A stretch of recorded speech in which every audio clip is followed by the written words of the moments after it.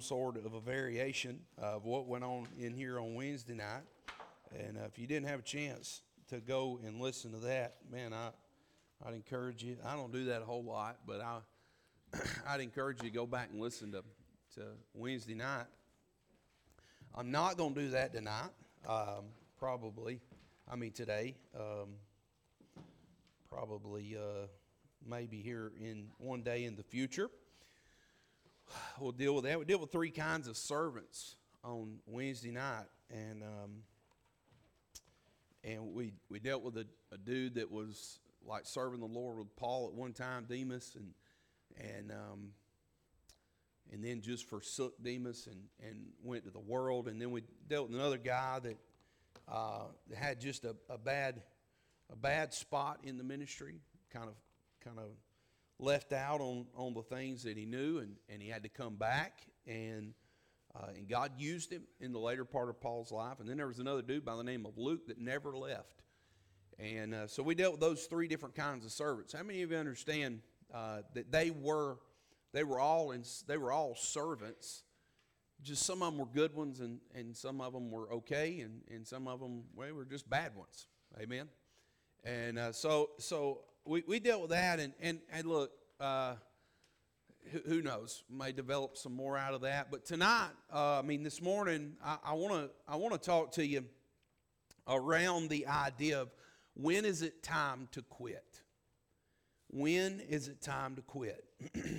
We're going to develop this thought over the next couple of weeks, and I don't know how in depth the next Sunday will go with Brother Dylan and them coming back from camp and all that. I'm not sure what all that's going to look like as far as their part of the service goes. But Lord willing, I'll finish up. I'll finish up this thing next. We're going to look at 3 this week. We're going to look at 3 next week. You take your Bible to Nehemiah chapter 4. Nehemiah chapter number 4. And I'm going to talk to you out of the life of Nehemiah when it's time to quit. It's an interesting thing. Discouragement is not something that we just talk about. Discouragement is actually a reality in the work of the ministry. It's not something we just say. We get discouraged at times. We're talking, and I'm not talking about people coming to church. I'm talking about people that are actively involved in the work of the ministry. Discouragement is real. It's a reality. The thought of just kicking back and the thought about just rolling into a life of ease, man, that's a real threat for us, right? That's a real threat that we've got to counteract all the time. Why? Because the work of the ministry is actually work. That's why Paul said in 1 Corinthians 15:58, be steadfast, unmovable, always abounding in the work of the Lord. Why would God call it work? Well, because it's work. Because it's hard. It's laborious. We're busy. We're trying to raise families. We're trying to make our marriages what God wants them to be. And how many of you understand that the mission takes work? It takes hard work, and it takes a heart that's set to pleasing the Lord in and around the mission. It's really crazy. And when you think about it, the threat of quitting, it's not just a thought. In reference to Wednesday night, the threat of quitting is not just a thought. It's a reality for many that's gone on before us. And the sad fact is that it will be a reality for many that come after us. That not everybody that says they're going to count the cost of following Jesus is really going to count it. That everybody that says, I'm going to follow Jesus with my whole heart, and I'm going to do that, I'm going to follow hard after the Lord. Why? Because the work of the ministry is hard. The work of the Lord is hard, and at times is extremely discouraging. It's really discouraging when you have when you work really hard and you pour a lot into a certain thing or a certain somebody, only to have that certain somebody, like Demas did the Apostle Paul, just to walk out on you. Man, I don't know what crushing blow it must have been when John Mark walked out on the Apostle Paul. In the middle of that first missionary journey, just left the Apostle Paul. Now look, we know he came back at the end of his life, and God used John Mark in the work of the Lord. But it's important to understand and to decide that we will not be pulled away from that which God's called us to. It's important to count the cost. When we come to Nehemiah chapter number 4, discouragement, opposition, threats, heartache, they have all came to Nehemiah. Every single one of them. Opposition has overrode Nehemiah's work. Discouragement has overrode Nehemiah. Threats and heartache, they all came to Nehemiah. And here, you ready? They come in the middle of what God's called them to do. Nehemiah 4 is about getting to the halfway point. Nehemiah 4 is about getting, and I'm going to get, we'll get where we need to go, and but I want to give you a backdrop of what's going on. Nehemiah 4 is about getting to the halfway point. You see, the city of Jerusalem, in Nehemiah 4, the city of Jerusalem was completely conquered by the Babylonians. It was conquered by the Babylonians because of sin and because of rebellion. How many of you understand that God will allow you some things to take you captive when you are rebellious to God's word and you are living in sin so that you can see where you are? Well, this is where the children of Israel are. This is where Jerusalem is. The once glorious temple of Solomon that Israel would take great pride in. Hey, it's all been destroyed. They deported almost everybody from that city and that region, and for 70 years, Jerusalem's been a ghost town. It had potential to end up just like every other ancient city in history. And so here, 150 years after the city has been destroyed, there's a man gets a burden, and he gets a burden to go into this once great city and lead a company of people, lead a group of people to build that which has been destroyed. But you understand as well as I do, building anything, it's been torn down, it comes with opposition, it comes with discouragement, it comes with criticism. And how we deal with critics and how we deal with criticism, how we deal with opposition, how we deal with threats will determine whether or not we finish the course that God's given us. There is 3 men in this chapter, and they're what you would call the main agents of discouragement. They're the main agents of discouragement. One man, his name is Sanballat, another Tobiah, and another Geshem. Sanballat and Tobiah are spoke more about in this chapter than Geshem, but you need to understand who they are. They're Horonites and they're Ammonites, and these were two different people groups that God had driven from the promised land for the Israelites. Now they're regional governors, if you would, and they're serving under the king of Persia. And what's interesting about this whole idea is to understand that they've got a burr in their saddle towards Nehemiah about Jerusalem because of where they're from. The likelihood they're of a group of people that are not of God's people. They're not of God's ways. They're not of God's laws. So they're constantly trying to come against Nehemiah to keep the walls, to keep Jerusalem from being rebuilt. How many of you understand there is going to be people groups, specifically people groups that are going to come against the work of God to keep it from being rebuilt? Because see, here's the mentality. If we rebuild the walls, we can rebuild the people. If we rebuild the walls, if we put a structural system back in place that needs to be in place that was destroyed, then we can rebuild the people. I don't know if you're connecting any of the dots yet or not, but we've had certain people groups do everything they can to destroy the structural foundation that we once held dear. That was not just building churches, it was building people. that comprise these churches. And once you tear the foundation, the structural foundations away that build people, then you can destroy churches. Why? Because people make churches. People comprise churches. Now, it's interesting to realize a couple things you need to know. Nehemiah is not just a descriptive book. It's a prescriptive book. It's not just descriptive. It's got a lot of medicine that needs to be taken from it. This is not just Nehemiah's life, but it's our life in the work of God on display. This is not just Nehemiah's life. And I've already made reference to this point. It's always about rebuilding the walls so that God could rebuild the people.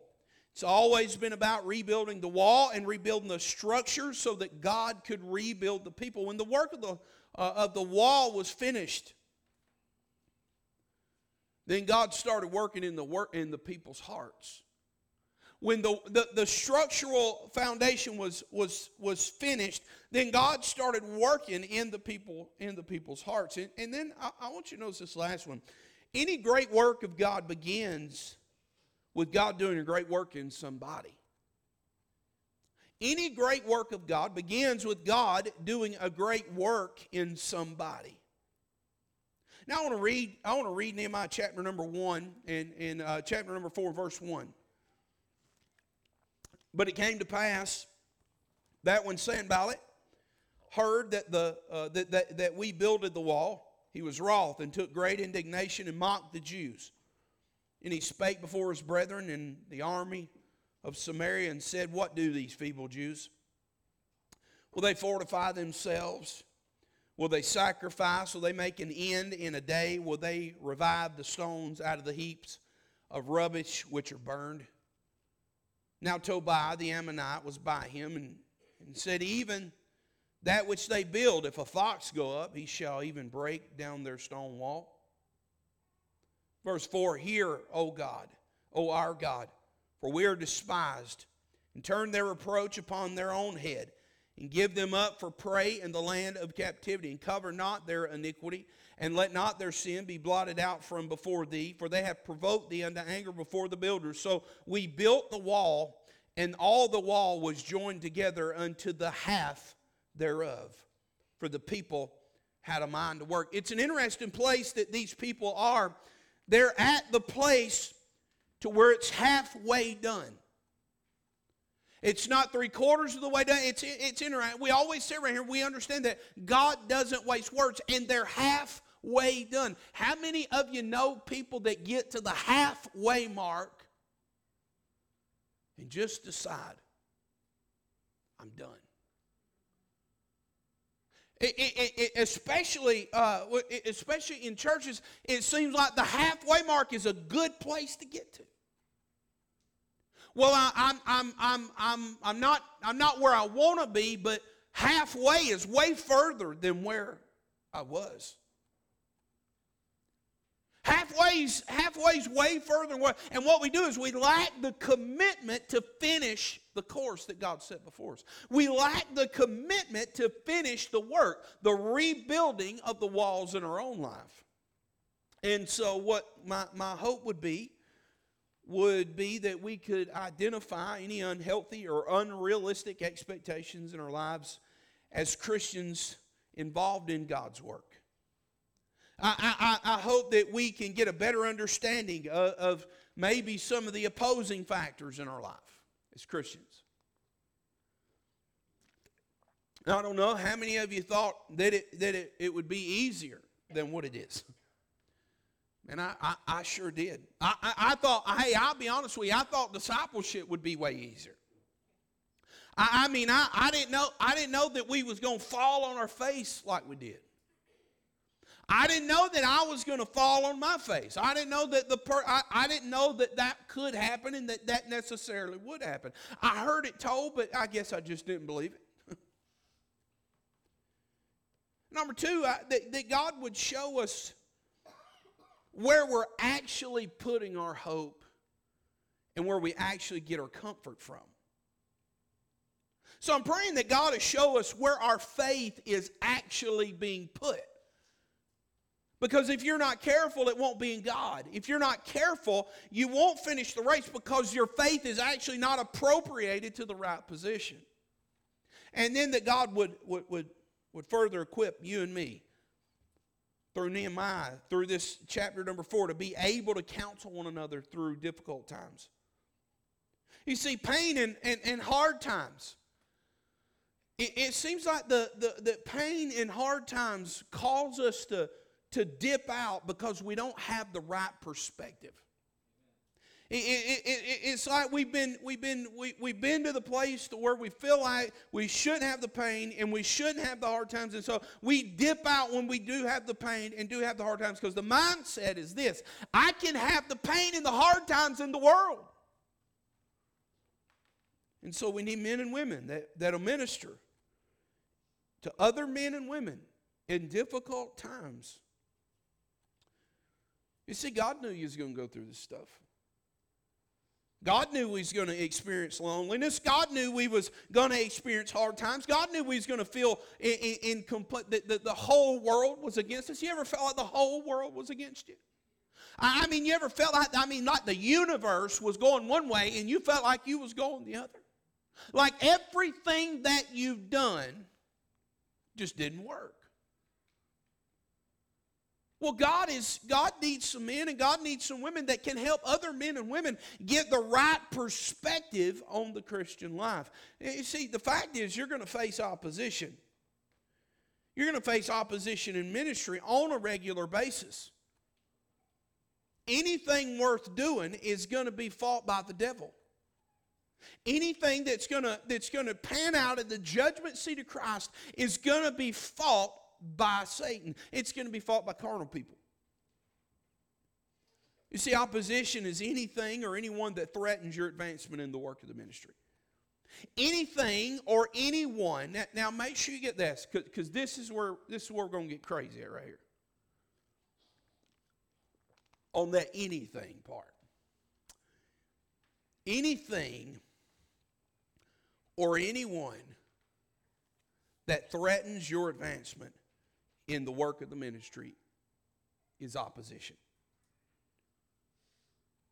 What does that mean? It means anything or anyone that threatens your advancement in the work of the ministry is opposition. Now let the Holy Ghost let that one set on you just a minute.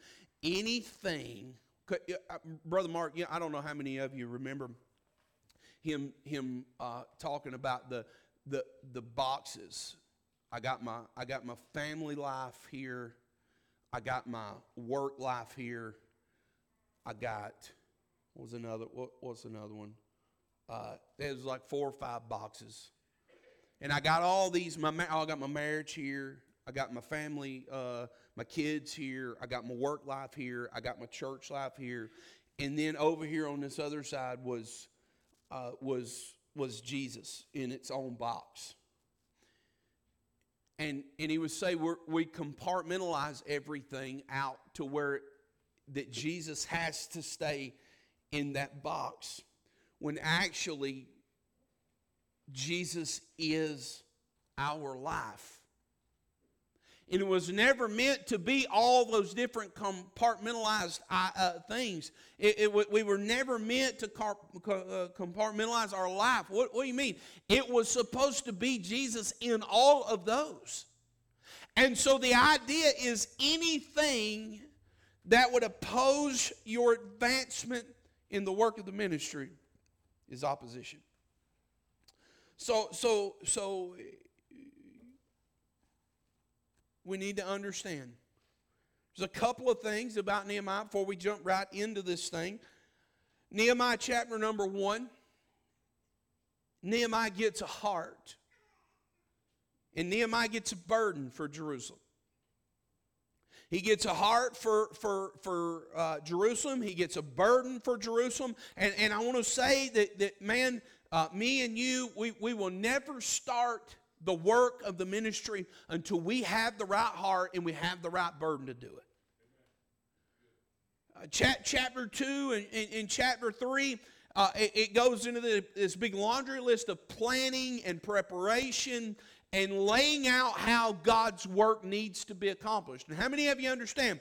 You cannot, and people will fault us to the nth degree. You cannot go at God's word haphazardly. There has to be a plan.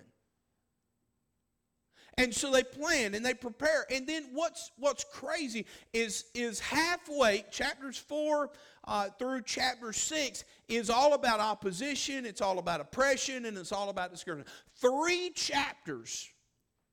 We got 3 chapters to where we got a heart and we started planning. Now the next 3 chapters is all about somebody trying to come against what God did in our heart. Does that make sense? The next 3 chapters is all about somebody and something trying to come against what God did in our heart in chapter 1. And I want you to understand, you got to make sure you get this, that there is way more spiritual warfare going on than what we realize in the work of God.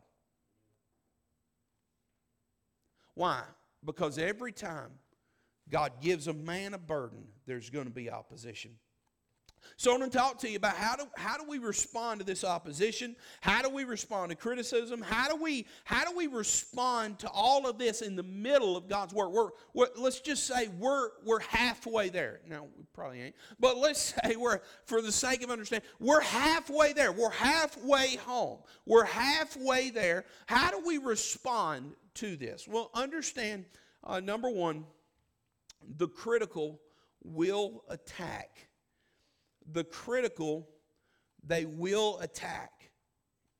You need to understand that. You're halfway there. The critical are going to attack. They are going to attack you. And you see that in Sanballat and Tobiah when they start out with these feeble Jews. And they start asking the question, will they, and will they? And here's what you notice. The attack is not on the work, but it's on them personally.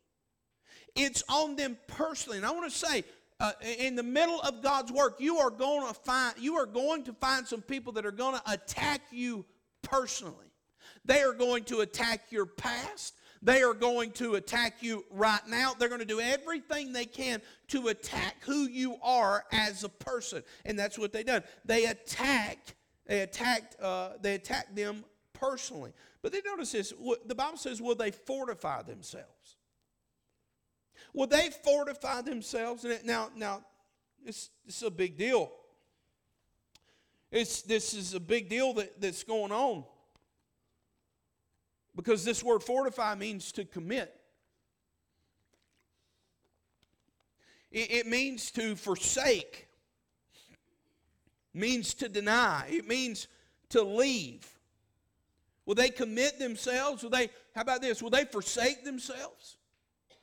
Will they deny themselves? Will they leave themselves? Are they going to forsake you ready? Are they going to forsake their life to build this wall? Sounds a lot like Matthew 16. Then Jesus said unto his disciples, if any man will come after me, let him deny himself, take up his cross, and follow me. It sounds a whole lot like that. He says, will they sacrifice?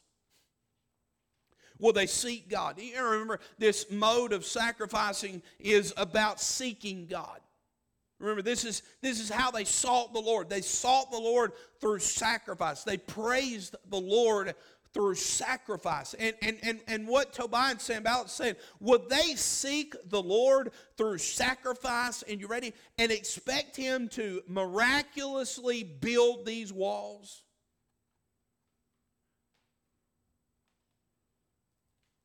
They're making fun of them. And they said, will they make an end in a day? It's almost like this. Do they have any idea what they're taking on? You know what's crazy is when me and you signed up for the work of the ministry, I don't think any of us had any idea what was taking on, did we? No, I mean, maybe you were smarter than I was, and but you didn't have any idea necessarily what you were taking on. Why? Because this is not an easy project. And so, you ready? do they understand that they can't finish this thing in a day? You see, this microwavable idea of work even consumed Sanballat and Tobiah back in the day. Do they understand that they're not going to finish the wall today? Will they make an end in a day? Matthew 16, he says it like this in Matthew 16, for whosoever will save his life. Are you ready? He didn't say, for whosoever will save his day. Take with me what Sanballat and Tobiah were saying about building that wall. That you and me, we've got to understand, for whosoever will save his life. What are you saying? I'm saying it's not a, you're not going to finish it today. You're not going to finish today. You're not going to finish tomorrow. Unless Jesus Christ comes back. Unless you are taken out of this world. But they tried to discourage them with the fact. Do they understand that they can't end this thing today? You know, one of the hardest realities for me is being satisfied with the fact that I don't have to end and finish today. One of the most satisfying realities for me is that I'm not going to finish today. And so what do? I work every day so that I understand I'm not going to finish today. It could be the day, but I'm not going to finish today. So what do I got to do? I got to keep working. I got to keep building. I got to keep trying to put up the wall. I got to keep on in God's work. I got to keep on in the work, Lord. Why? Because I'm not trying to hand down a faulty wall. Do you realize that? We're not handing down faulty walls to our kids. You know what? They probably had an army big enough to finish the wall in a day. But do you understand that good things like that are not built in a day? And if you want to hand down a system, a faulty system to our children, then go ahead and try to finish it in the day. Try to raise your kids in the day and see how long that happens. We're more worried about having one good day than a whole year, than 365 okay days. We're worried about raising our kids in such a way to where, well, they like us 1 week, rather than worried about any of that, and making sure that they understand that the whole year. Why? Because it ain't going to happen in a day. I'm not going to raise my kids in a day. I'm not going to build this ministry. We're not going to lay the foundation for this ministry in a day. It ain't going to happen. You're not going to finish discipleship in a day. You'll be lucky if you finish it in a year and a half with Daniel. That was a shot that should have been struck to my heart, Brother Daniel. I do apologize. I'm just kidding. Me and Charlie, we may finish 5 or 6 years from now, and I'm okay. Charlie probably ain't, but I'm okay with that. I actually like hanging out with Charlie, believe it or not. So, God's using Charlie, and I think Charlie's figured out that, you know what, you're not going to make an end of this thing in a day. We're crazy to think such. Here's a big one. Will they revive the stones out of the heaps of the rubbish which are burned? Are they going to bring back the stones that have been destroyed by the past fires?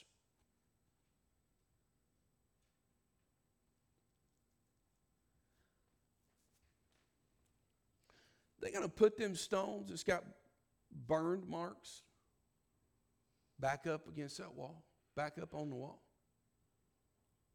They're going to put the stones that's been burned with fire that has blemishes on them. Are they going to rebuild the walls with the stones that have blemishes on them?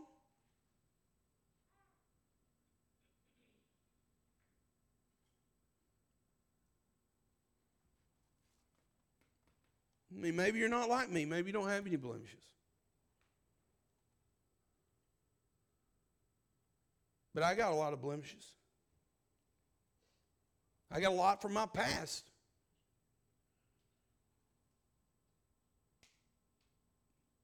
You know what? There's a lot of people that's going to tell you that you shouldn't be used in the building of the wall, in the work of the Lord. People really say that all the time.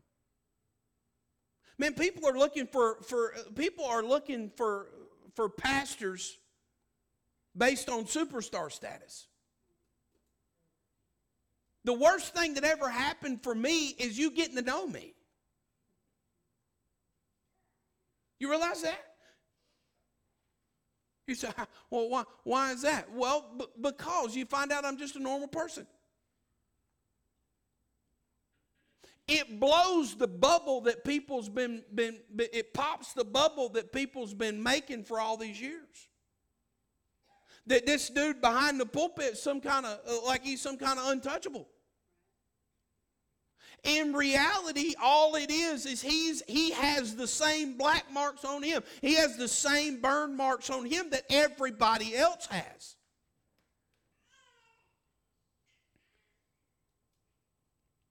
But 1 Peter says it a little different than what we think of it. 1 Peter chapter 2 and verse 5, he said, ye also are lively stones, are built up a spiritual house and holy priesthood, to offer up spiritual sacrifices acceptable to God by Jesus Christ. You see, what happens is when me and you are in the work of the ministry, it doesn't look like stones to Jesus Christ that have burn marks on them. No, it looks like lively stones. It looks like stones that were dead but now are alive. It looks like stones that are alive now, and they're building a spiritual house that is a holy priesthood to offer up spiritual sacrifices, and they're acceptable to God by Jesus Christ. That's what we look like to Jesus Christ. Not to the world, but to Jesus.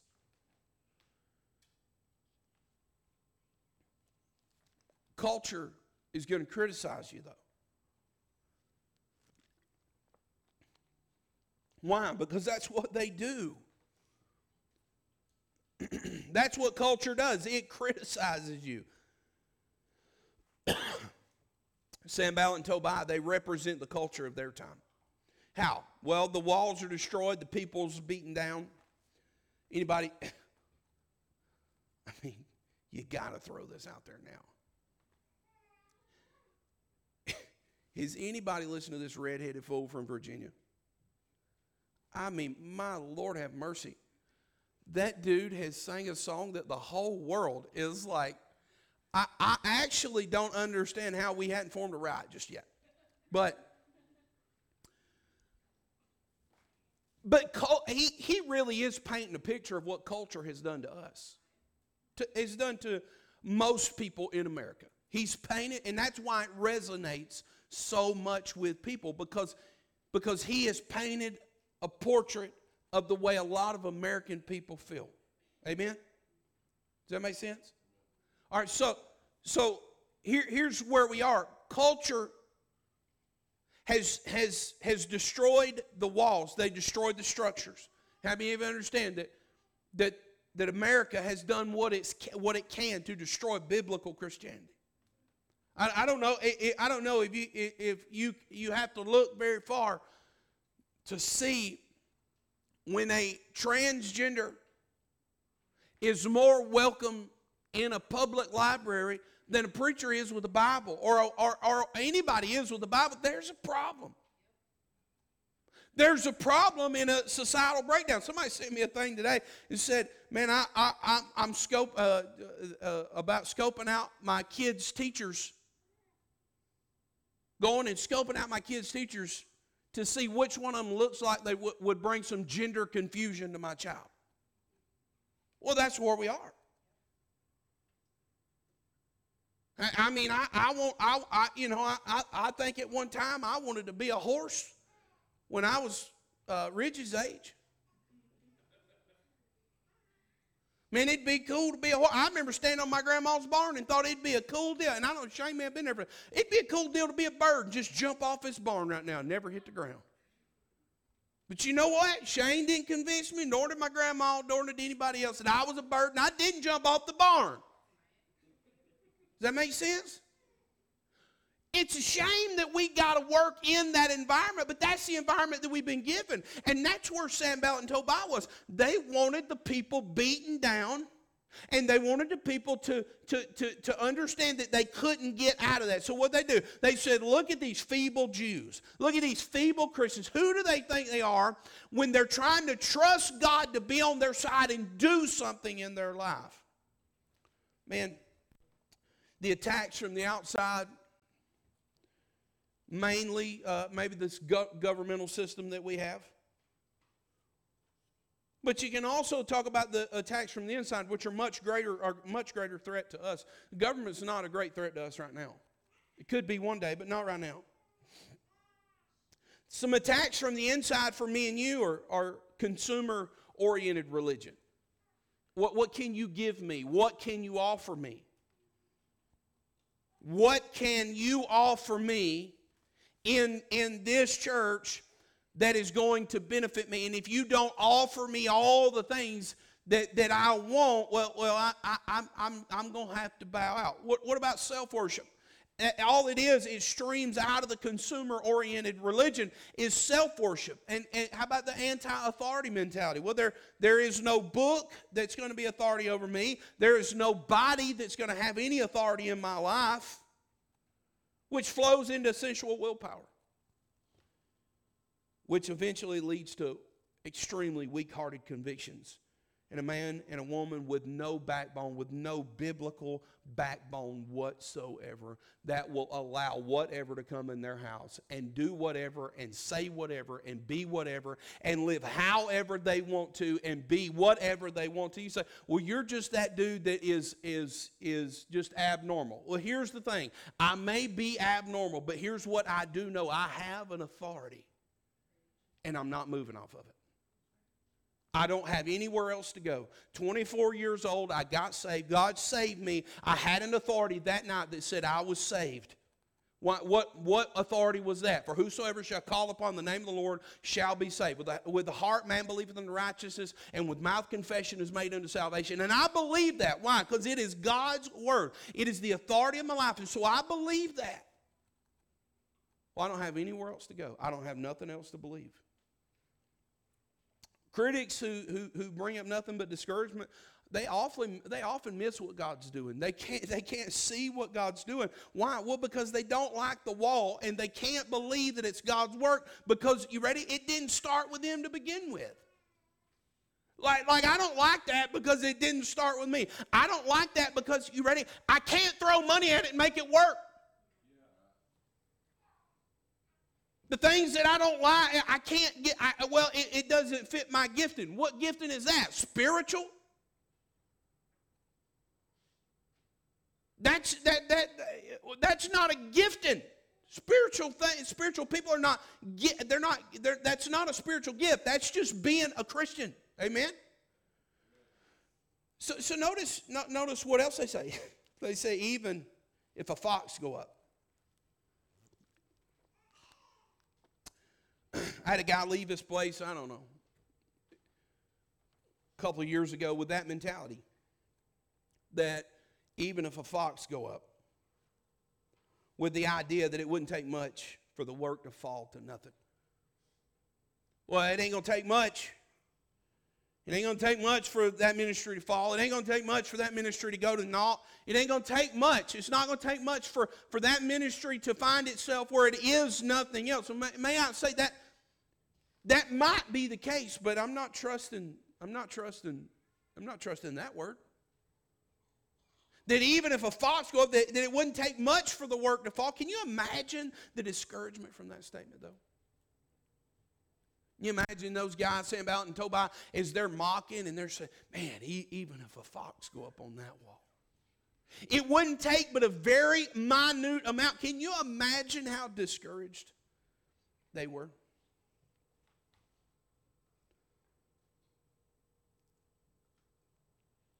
That'd have to be a hard pill to swallow. That'd have to be a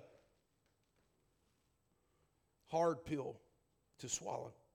Why were they so discouraged? Well, they were wroth and they took great indignation and they mocked the Jews because they were Jews, because of who they were. Because Nehemiah, and here's what you got to remember. Nehemiah, in his planning and preparation, had gotten legal protection from the king. Now, that's chapter 2 in verse number 7. They had gotten legal protection from the king to build these walls in Jerusalem. They'd already planned everything they needed to plan, and they made sure that they wasn't doing this out from under their authority structure. And so Sanballat and Tobiah, they had no authority to stop the work because they had already been given orders from the king. So what do? Well, they do all you can do. They discourage. You see, here's where we are. Let's say we're back at the halfway point. The walls are halfway built, and we have been given the exact same thing comes into our life, and we've been legally set free by the king. We have the commission, right? We have Matthew chapter 28. We have Mark chapter 6. We've been given the commission to go into the world and make disciples, preach the gospel, make disciples of all men. And we've been set free. We've been given the legal document to do that. And yet, and the devil knows that we've been given the power to do that. The devil knows. Satan knows we've been given the power to do that. Yet, the only way we can draw back is like the Jews were trying to be drawn into drawing back, and that is to be discouraged. That's to be criticized.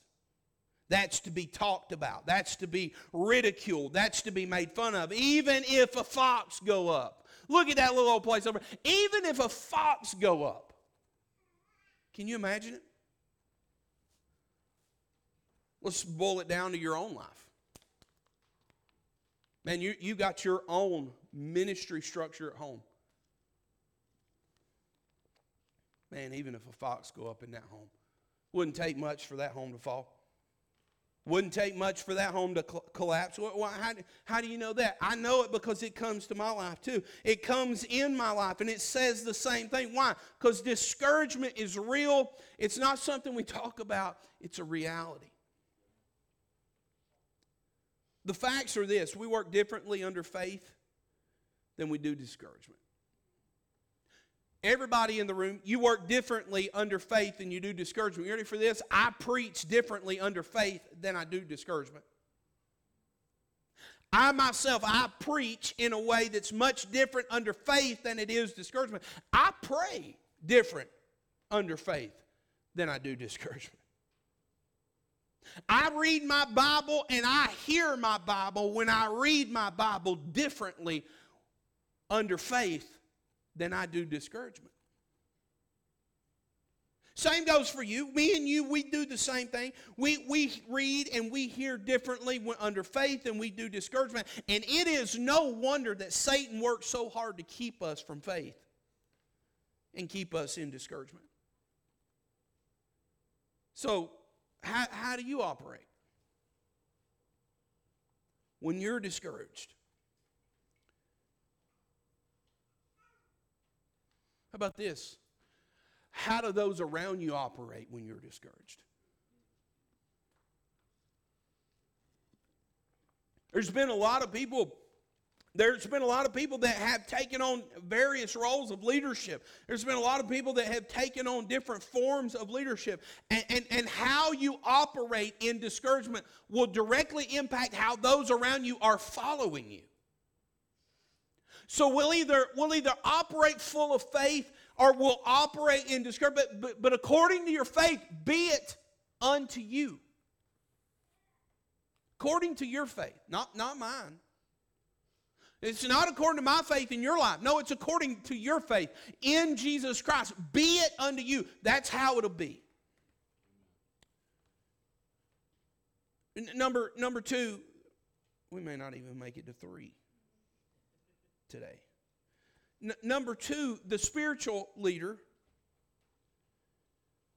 spent time in prayer. The spiritual leader spent time in prayer. Now I want to say, don't exclude anybody in the room from that idea of being a spiritual leader, because everybody in the room, whether you believe it or not, you are leading somebody. But the spiritual leader spent time in prayer. Notice what happens. He's discouraged. He's being discouraged. He's being ridiculed. They're in total opposition to what he's doing. And look what he does in verse number 4. Hear, O our God. Ready? For we are despised. And turn their reproach upon their own head and give them a prey. Give them for a prey in the land of captivity. And cover not their iniquity, and let not their sin be blotted out from before thee. For they have provoked thee to anger before the builders. So before the people building this wall, they're doing they're doing these first 3 verses, and they're ridiculing these builders. They are ridiculing these men. And notice what happens.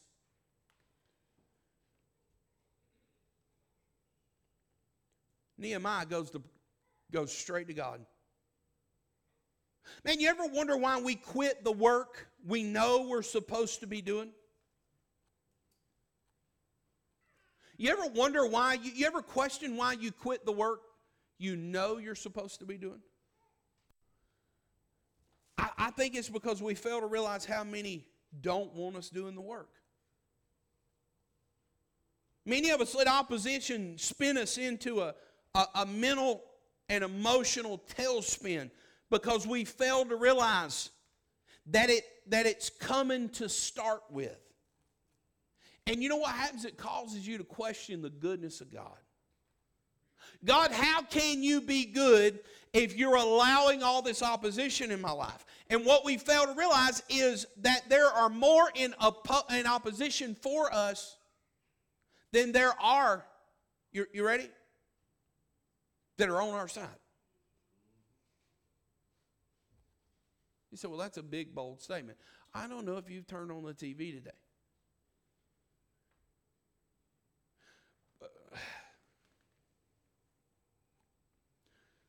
Man, there's more garbage flooding our TVs than I've ever seen in my life. And there's more Christian people that are indulging in that garbage than anything I've ever seen too.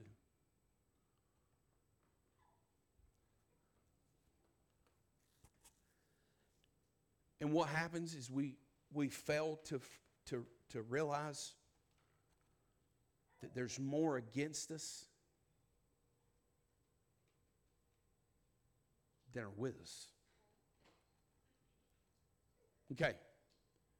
Real bleak, real bad. Yeah, amen. That's all terrible. And then God says, all right. But if God be for you. Why? Well, because you and God are actually a majority. You and God are the majority. Yeah, there's more against you, but if God be for us, then who can be against us? There's a whole group of people against you, and what you've got to realize, there's more against you, and there's going to be more discouragement, and there's going to be more opposition, and there's going to be more people coming at you in such a way to where they criticize and ridicule you and will cause you to believe that it's not worth it. But if God be for you, then who can be against you? Why? Because you and God are a majority. And so here's what Nehemiah knows. Here's what Nehemiah knows. I got to go to God before I go to anybody else.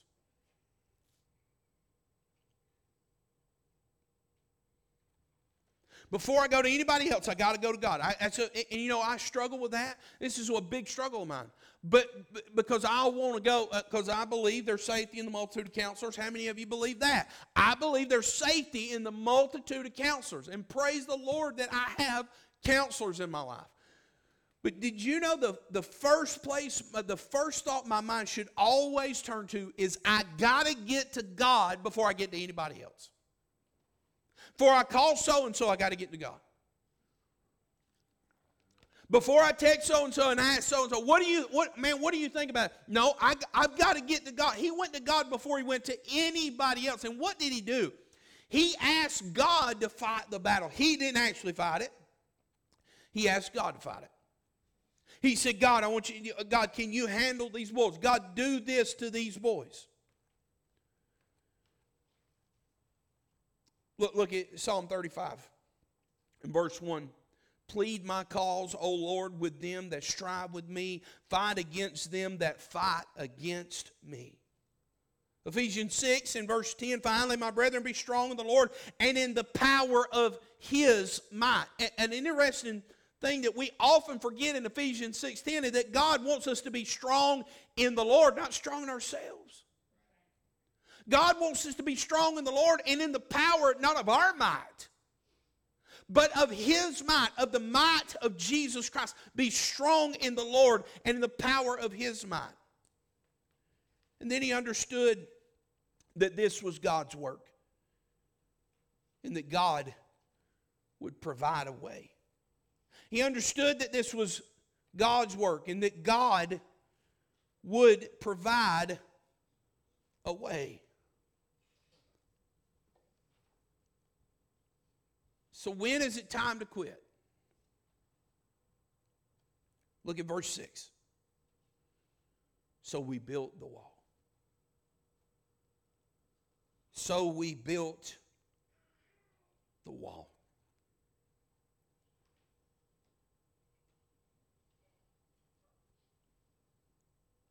If you can understand the series of events that seems to happen within 5 verses, 6 verses. They're working on the wall. And Sanballat and Tobiah, they're mad about the working of the wall. And they come up to the Jews and they make fun of the Jews and they call them names and tell them crazy things and they say all this crazy stuff. And you know, they ridicule the work and they ridicule the wall and they ridicule how it's built. They ridicule the construction of the wall. And in the middle of all that, Nehemiah hears all the ridicule and the criticism, and he goes to pray and he calls out on the Lord. And immediately, now I want you to get this, immediately after his prayer, what does he do? He goes straight back to work. So built we the wall. Man, how many of us pray? We get discouraged. We hear the ridicule. We hear the criticism. We hear the talk. And so what happens? We pray. And then we go find a room with a TV. And because we're so discouraged, we get on our phones or we'll turn the TV on and we'll sit for hours.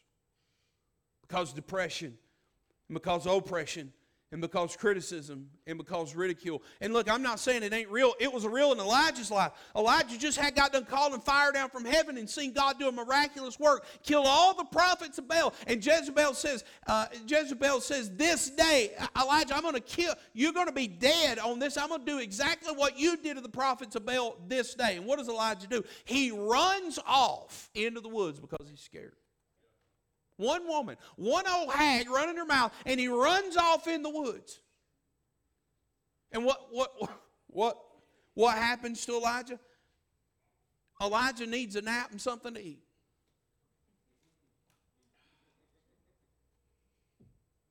That's all Elijah needs.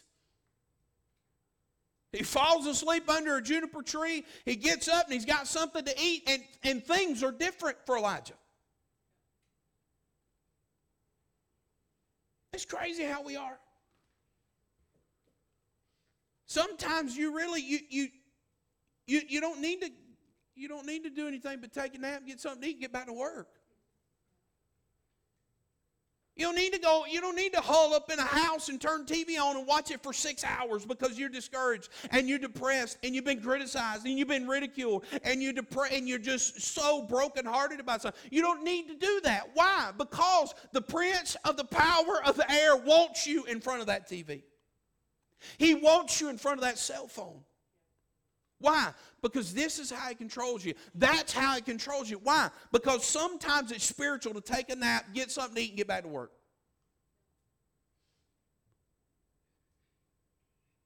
Well, are you saying all of that's evil? You do with that what you want to do.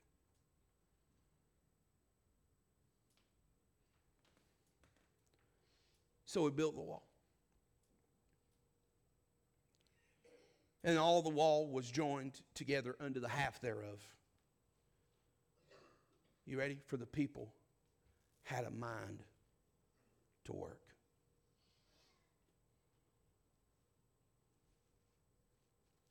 They didn't let the criticism get to them. They had the right focus and they had the right mindset. What was the focus and what was the mindset? What would the focus be for me? What would the focus be for you? John 17 and verse 26 says, I declared unto them thy name and will declare it, that the love wherewith thou hast loved me may be in them and I in them. They continued the mission. And he said unto them in Mark 16, verse 15, he said unto them, go ye into all the world and preach the gospel to every creature. So what they do, they built the wall. They continued the work that God had called them to.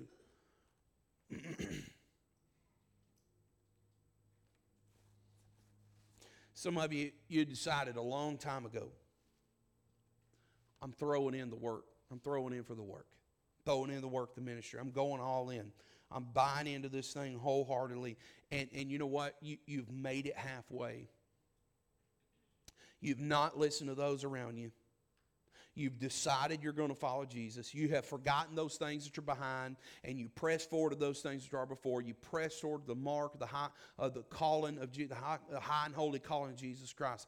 And everything, you ready? Everything should be good, right? Everything should be good. Man, everybody ought to be on your side now. Why? Because you threw in for Jesus and you've been rocking along for all these years. Should be good, right, Brother Sean? Should be all good now. Well, we ought to be. Everything. Man, everything should be fine now. I've done this, and God's working, and God's doing this in my life. But I want you to understand, that ain't how it works.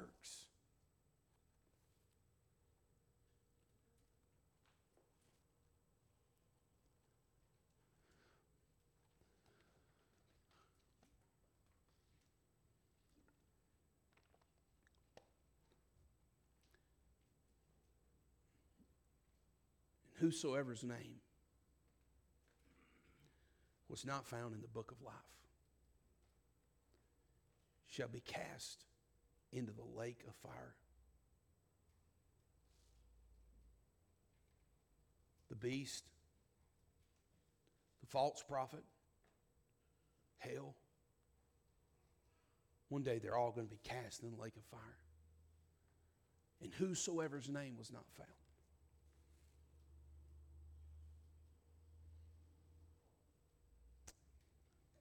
Let me tell you why.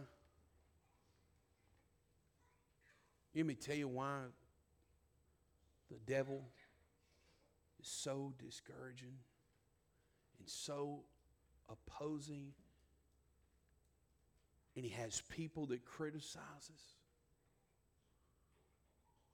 You know what I figured out? 10 years at this place, 10 years in this ministry. I was a youth pastor for a year and a half before that. But you know what I found out 10 years, almost February, be 10 years here? The people that know more about ministry than me are the people that ain't doing it.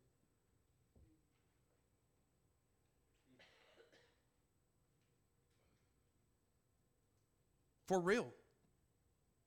The people that know more about ministry than me and how to do the work of the ministry, they're not doing it. Do you know this? Most of them don't even go to a local church.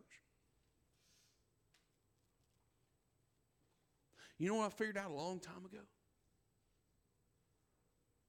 You got to like the way you're doing it better than the people that ain't doing anything.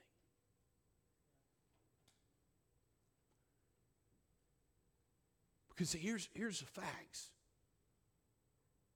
The loudest voices, this is a big cliche, but it's 100% true. The loudest voices of criticism always come from the cheapest seats. The loudest boos in a stadium, they come from the $20 seats. They don't come from the $1,000 seats. You ain't ever going to watch a dude at a Braves basketball game that spent $1,000 on a seat unless he's drunk. Unless he done rolled up in the Delta Club too long. No. It's the ones that don't have anything invested in the game. They're always going to be the loudest boos. They're always going to be the most critical. And what you've got to determine and what I got to determine, when is it time to quit? It ain't.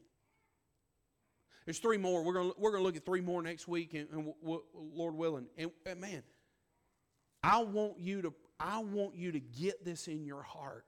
When is it time to quit? Because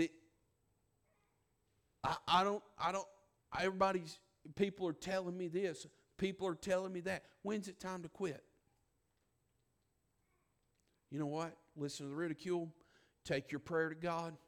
Call on the Lord like you need, like it's your ever dying call. Call on the Lord, and guess what? Let's go back to work.